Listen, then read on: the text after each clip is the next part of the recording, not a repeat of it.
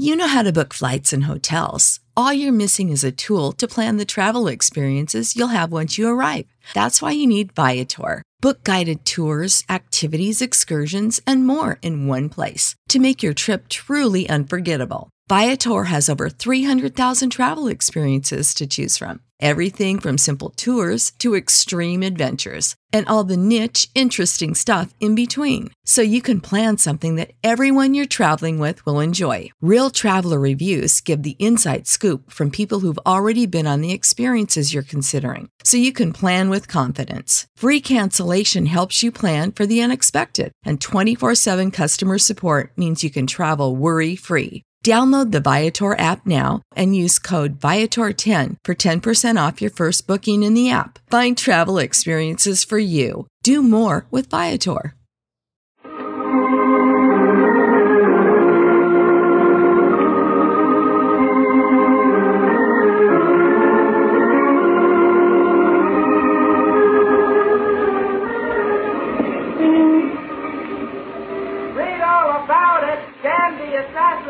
Get the paper here. Gandhi assassinated. And here's a bulletin. A son was born tonight to Princess Elizabeth at Buckingham Palace. Both the baby, who may someday be the British king, and the mother are doing well. Extra, extra. Truman elected president. Truman elected. Read all about it. Truman elected. A woman has just jumped from a third-story rear window of the Russian consulate in New York. She has been identified tentatively as Oksana Kosenkina, central figure in the latest controversy between Washington and Moscow. Her condition is serious.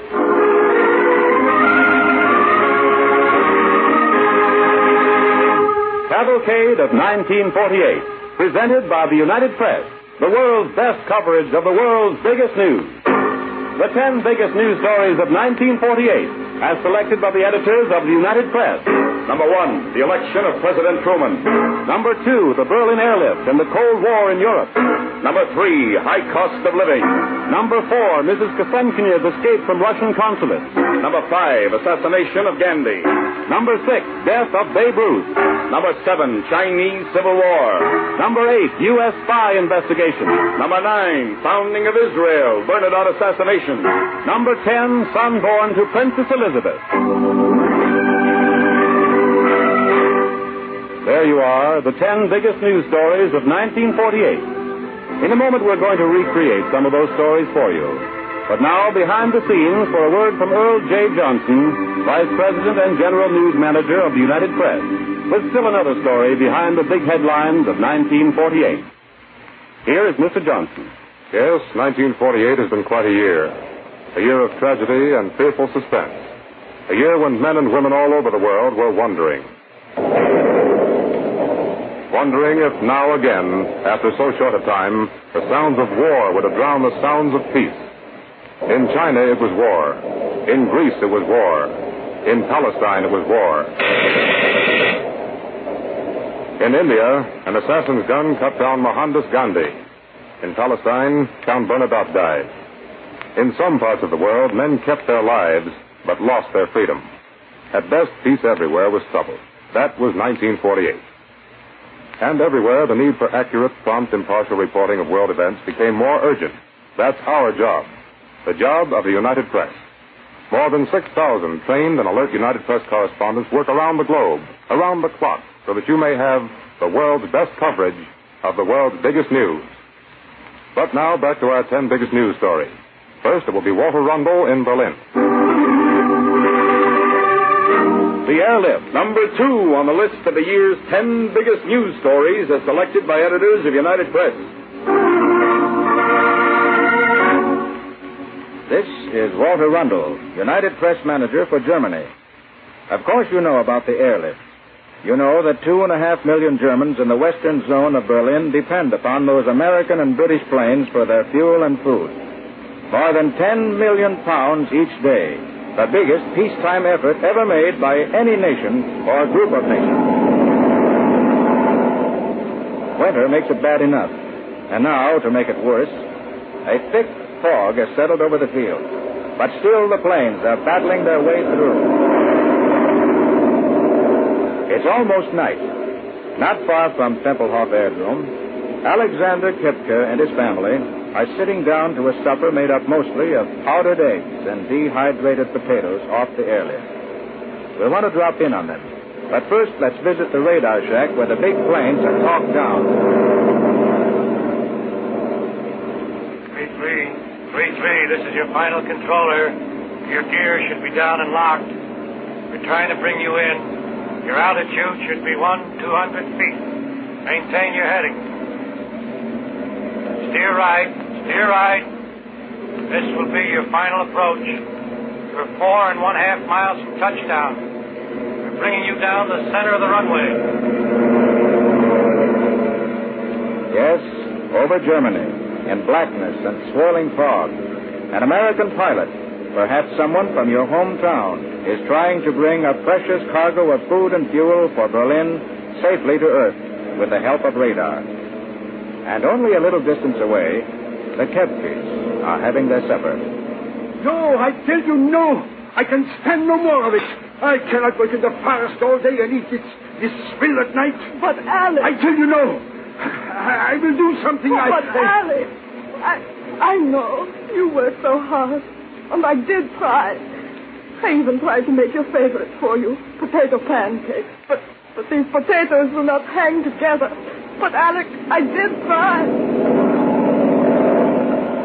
273 seems to be holding you right, 3-3. Start your rate of descent at 300 feet per minute. Alex, I did try. I tried so hard. Oh, I know. I'm a brute. And you so sick, too.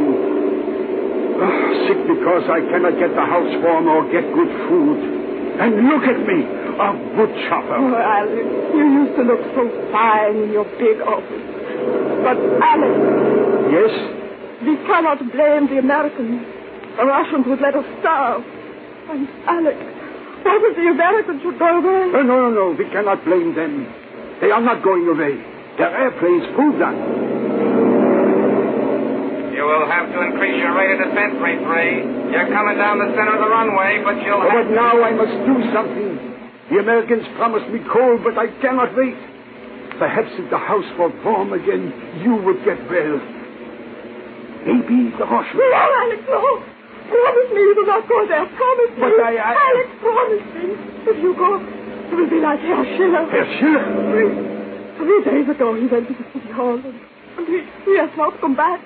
They say the Russians seized him. Oh, Alex, promise me. All right. I promise. But what of the coal? Perhaps tomorrow the Americans will have it for us. Perhaps it is on that very plane we are hearing now. 3-3. You'll have to increase your rate of descent. You're coming down the center of the runway, but you are 80 feet high. Too high. Increase your rate of descent. 3-3, you're due. Pick up.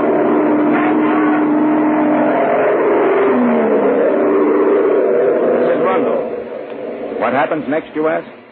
Why, the pilot took his plane back into the sky after the approach failed and headed back for Wiesbaden, 300 miles away in the American zone.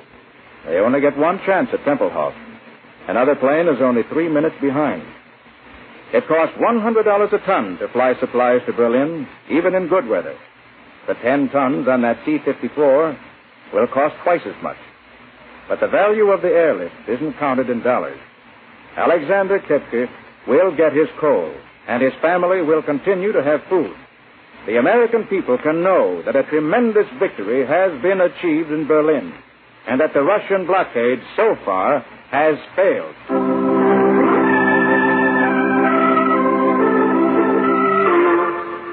The story of Babe Ruth, number 6 on the list of the year's 10 biggest news stories as selected by editors of United Press. First, we want you to listen to the voice of a man. The words were recorded on a gray, dismal day last summer at Yankee Stadium in New York. More than 70,000 people were in the stands that day, and down on the field were many of the great and near great of baseball. They had gathered to pay tribute to this man who was a national idol. But listen. Thank you very much, ladies and gentlemen. You know how bad my voice sounds. Well, it feels just as bad. You know this baseball game of ours comes up from the youth at noon for the boys. And after you were a boy and grew up to know how to play ball, then you come to the boys you see representing themselves today in your national pastime. Would you recognize the voice? Perhaps not. But wait a moment. That same afternoon, that same man had left his room at Roosevelt Hospital on his way to the stadium. A crowd of youngsters clustered about the hospital entrance. Here he goes, Bud. Babe, will you sign your autograph? Sign for me too, babe. Me too, babe. Will you, huh? Will you? Of course you know now. There was only one man that children and grown-ups alike loved like that. Babe Ruth. United Press baseball editor Carl Lindquist will tell the rest of the story. There was a conspiracy against Babe Ruth. The nicest, friendliest conspiracy I ever knew. Probably almost until the last, Babe Ruth didn't know how ill he really was. But we knew. We knew that the Babe was a victim of cancer. But the doctors weren't ready to tell him, and we didn't want to. And so, until the end, it was a conspiracy. A friendly conspiracy against the Babe.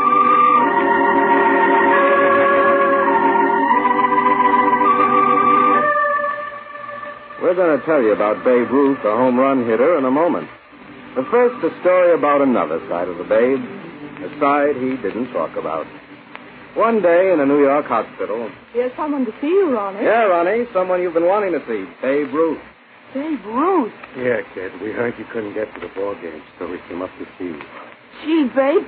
Look, kid, we brought you baseball. All the Yankee players autographed it for you. Say, now, look, you're not crying, are you? No, I'm not crying. I just don't... I know, kid. Hey, look, tell you what. First homer I hit this afternoon will be just for you.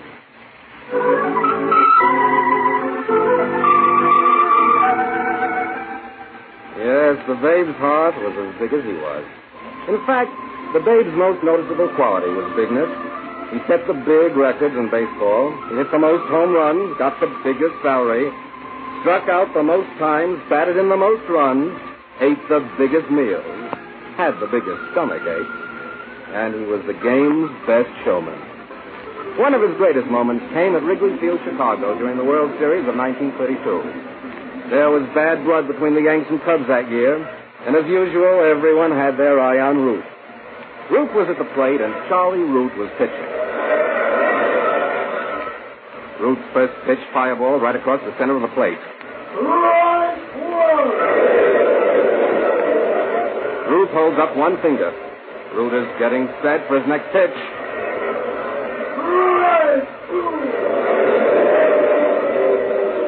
Ruth holds up a second finger. Why, it's almost as if he's trying to goad Charlie Root into giving him another one across the plate. Root is getting set for his third pitch.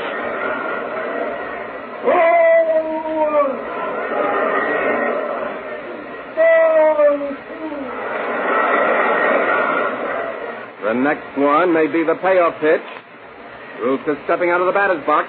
He faces the crowd. He's pointing right over the center field wall.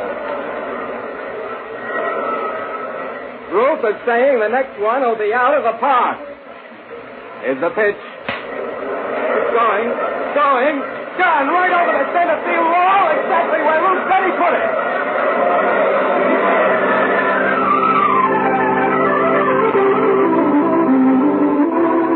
Babe Ruth captured the imagination of the American people as few men have. He was Mr. Baseball. Great showman, practical joker, loved by kids, a man of courage. Even in his last illness, he still took on the job of setting up boys' baseball clubs for the American Legion. His death, coming far too early, should help focus the attention of all of us on one of the great tragedies of our time. The toll taken each year by cancer.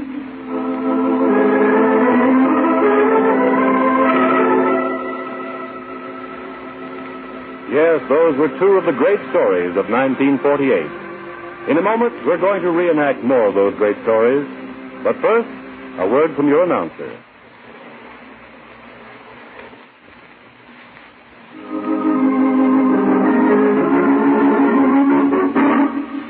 And now back to Cavalcade of 1948, and to another truly great story. It will be told to you by UP correspondent Richard Harris. Mrs. Oksana Kosenkinya's escape from Russian consulate. Number 4 on the list of the year's 10 biggest news stories as selected by editors of United Press. I am Dick Harris. Let me begin the story of Mrs. Kosenkina by introducing you to some of the characters. First, a representative of the Soviet Embassy in Washington. The Soviet Union rejects the American stand as unfounded and contrary to fact. The rights of Soviet citizens have been violated. Yakov Lemakin, Soviet Consul General in New York. The woman was kidnapped by white Russian guards at the Tolstoy Foundation. We rescued her. And from the farm of the Tolstoy Foundation, a retreat for anti-communists. Rescued her? You kidnapped her. And now, from the 52-year-old schoolteacher who was the center of all this, Mrs. Oksana Kosenkina. They have destroyed my entire life. I never want to go back to Russia. That was the story as it began to unfold last August 12th. On that day, Mrs. Kosenkina leaped from a third-story window of the Russian consulate in New York. A Russian announcement said, "The actions of the kidnappers and of American officials have driven Mrs. Kosenkina in her despair to the attempt of suicide." And Mrs. Kosenkina? I was like a bird in a cage. I did not want to kill myself. I wanted to escape. What was the real story? What could drive a woman like this frail schoolteacher to one final act that would mean either death or freedom? Well, to find out, we've got to go back 11 years to 1937, to the Russian city of Sloviansk in the Ukraine, where both Mrs. Kosenkina and her husband were teachers.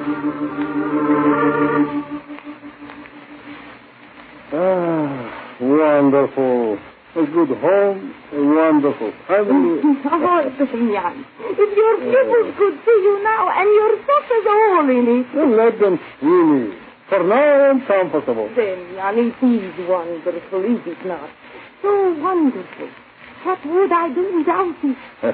Sometimes I have horrible dreams. I dream that something has happened. That something has happened to us. To our family. Happen? What could happen to us? Things only happen to politicians. We are not politicians. We are only schoolteachers. Even Mrs. Kosenkina's nightmares could not have foretold what was to happen a few days later. Open up! Open up! I am coming! Semyon, what is it? I am coming! I'm coming!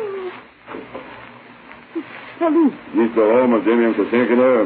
You are Damian Kosenkina. I am? You have to come with us. No. Oh, why should you want with me? I have done You have nothing. to come with us. Come. Now. But where are you taking me? Where are you taking me? I will tell you. Where are you taking him?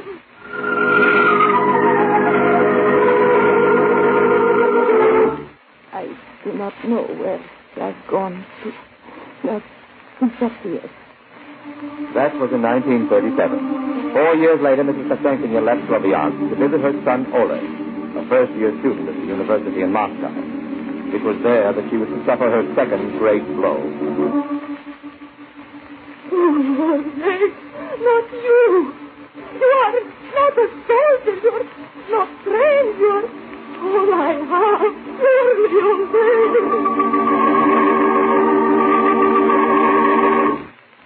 They took him into a stormtrooper division. He had no training. In Leningrad in January 1946, he was killed. They had destroyed my entire life. I spent all my life on my husband in Russia. For Oksana Kosenkina, life in Russia ended with the death of her son. From then on, her one aim was to get away, preferably to the United States. In her own words, I felt if I got to America, I would be able not to return to Russia. her chance came 2 years ago when she was brought here to teach chemistry to the children of representatives of the Soviet government. For Oksana Kosenkina, they were 2 happy years.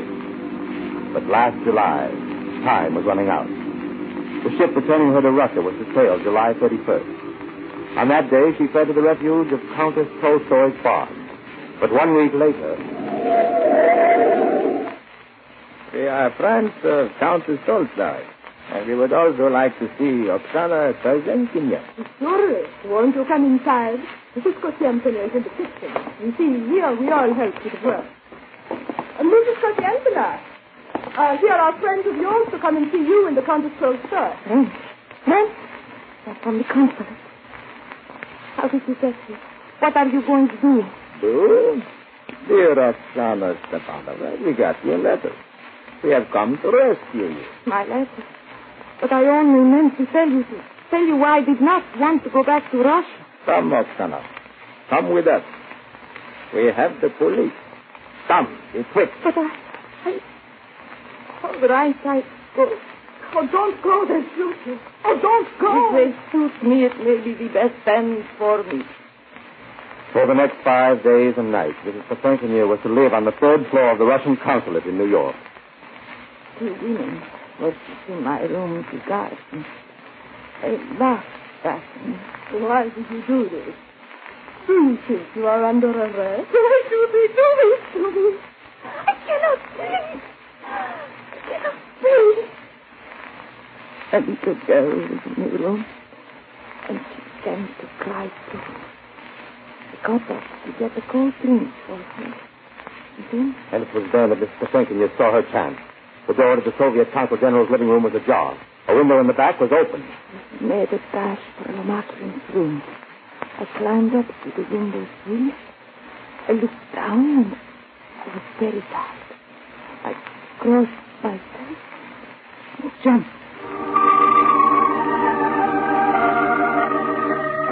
You know the rest of Oksana Kosenkinya's story. She was rescued and taken to the hospital. 99 days later, she was ready to leave and to take up a new life in America. She greeted newsmen for the last time. For you, I have put on lipstick, and I have painted my fingernails.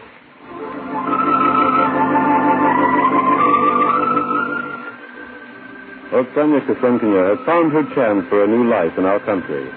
Her story is full of drama, but the things she sought, freedom and the opportunity for happiness, are typical of the American way. Now, here is Lyle Wilson, United Press manager in Washington. He has a story to tell us, a story of another kind, but another typically American story. The election of President Truman. Number 1 on the list of the year's 10 biggest news stories as selected by editors of the United Press. This is Lyle Wilson. This is more than the story of an election. This is the story of a man no one believed could win. That is, none except that man himself, Harry S. Truman. I remember the stormy night of July 14th. A lonely man sat in a ramp outside Democratic Convention Hall in Philadelphia, watching the trains roll by. Secret Service agents surrounded him. One held an umbrella over his head. The man was sitting out there on the ramp. It was President Truman. For hours he'd been waiting to be summoned to make his speech accepting the Democratic nomination. But inside Convention Hall, the split had developed that many thought would kill all chances of Democratic victory. It was the now famous civil rights issue. The chair recognizes the delegate from Mississippi. Mr. Chairman, the state of Mississippi believes in the States' Rights Amendment.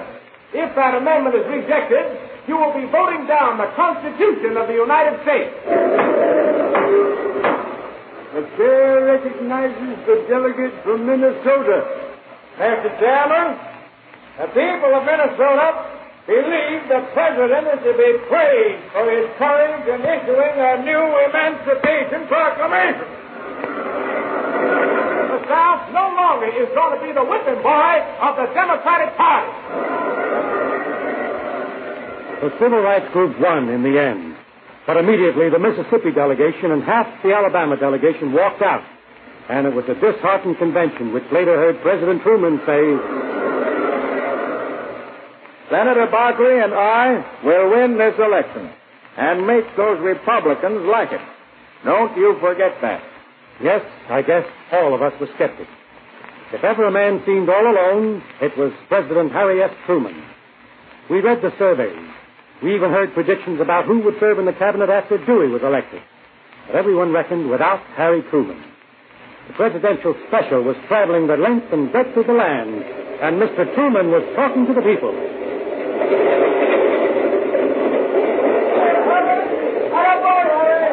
At Dexter, Iowa, that notorious do-nothing Republican 80th Congress has already stuck a pitchfork in the farmer's back.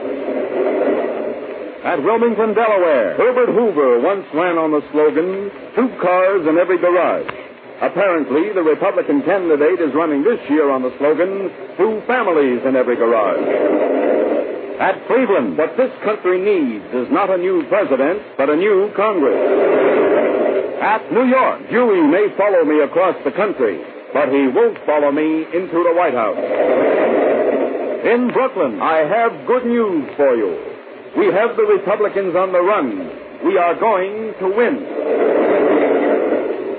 Fighting talk. Yes, good fighting talk. But still it didn't seem possible. It wasn't until election night that we really began to see what was happening. I was at United Press election headquarters in New York that night, in charge of the UP election staff, which reached into every county in the nation, and the mounting returns were telling the story. 9 p.m. Truman leads by 120,000 votes. 11 p.m. Truman leads by more than 900,000. 1 a.m. Truman leads by 1,100,000 votes. 5 a.m. Truman leads by 1,200,000 votes. 11:14 a.m. Wednesday. Dewey concedes. President Truman elected. Yes, the man no one thought could win had won. Harry Truman had proved the best forecaster of them all. And at Independence, Missouri, he told the people, and I'll have to just say to every single one of you individually that I'm going to do the very best I can to carry out the Democratic platform as I promised to do in my speeches over this country. And we have a Congress now, and I'm sure we'll make some progress in the next 4 years. Thank you all very much.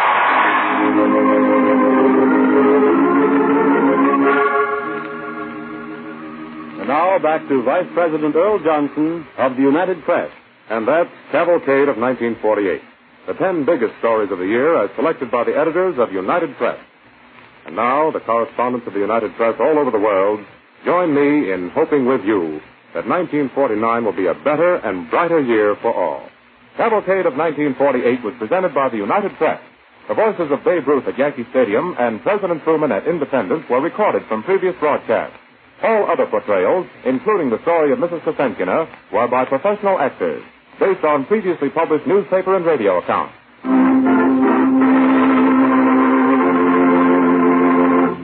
Save big on brunch for Mom, all in the Kroger app.